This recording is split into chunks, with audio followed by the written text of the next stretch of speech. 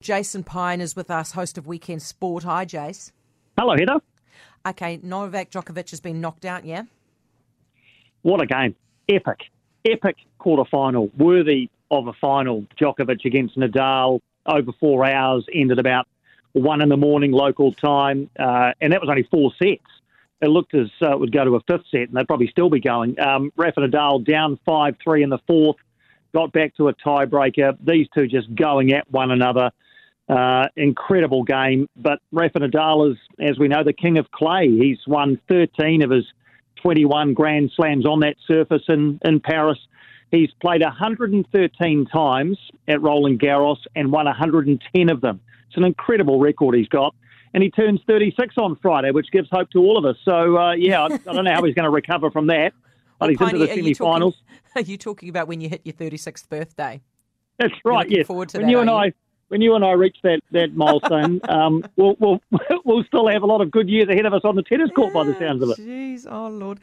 Tell me how you thought Djokovic was playing, because obviously I think we're all a little bit more fascinated in him at the moment on account of all of the stuff that's gone on with the vaccine. Has any of that got into his head, or is he just a smooth operator? Oh, he looks pretty calm to me. Yeah, I didn't see anything in him that was weighing him down at all. He just came up against an incredible player on clay, really. I think most people probably wanted Nadal to win. I think there's still a bit of a hangover from those who don't agree with Novak Djokovic's anti-vax stance. And, of course, he didn't go to the Aussie Open earlier this year, or wasn't allowed to. That allowed Rafa Nadal to go past him to 21 Grand Slams. So, yeah, Djokovic is desperate to get back, to the top of that tree, at least on equal footing with Nadal. But if Nadal wins in Paris, that's 22 Grand Slams. Djokovic will be on 20. Federer's on 20. So, yeah, there's a bit more to be written in this rivalry, that's for sure. Yeah, it's fascinating.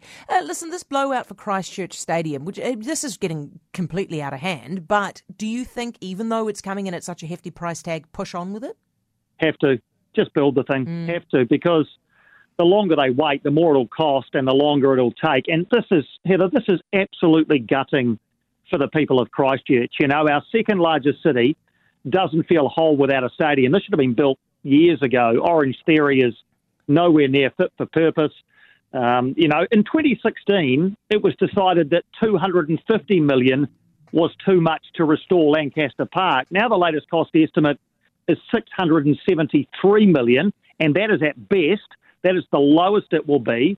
And at best now, the new stadium's going to be ready in April 2026. That is 15 years after the earthquakes. It's a shambles, and it is such a shame for the people of Christchurch, and in fact for the people in the Christchurch City Council who have worked so hard to get the best information in front of their elected members, only for them to dilly-dally around and then be hit with things like the Ukraine war and construction costs post-COVID, etc., and all of that work goes to nothing. Just got to build the thing now.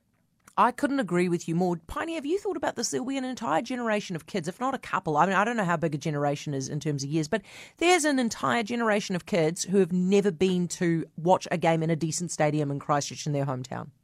And a generation of Crusaders who have never played in one, Heather. Sam Whitelock is the only guy in that Crusaders squad currently who has played in a decent home stadium. I mean, that's incredible. Guys like, Will Jordan and Sevu Reece and Scott Barrett and Richie Mo'unga have never played in a decent home stadium. And as you say, an entire generation of rugby fans who have never sat anywhere other than what's best described as a Meccano set at Orange Theory. So for the Crusaders to have been as successful as they have been, in spite of all of that, is a credit to that organisation. And if anybody deserves a decent place to play, it's them. Yeah, on your Piney. Thank you so much. Jason Pine, host of Weekend Sport. You can catch him midday to 3 o'clock weekends here on News Talk ZB.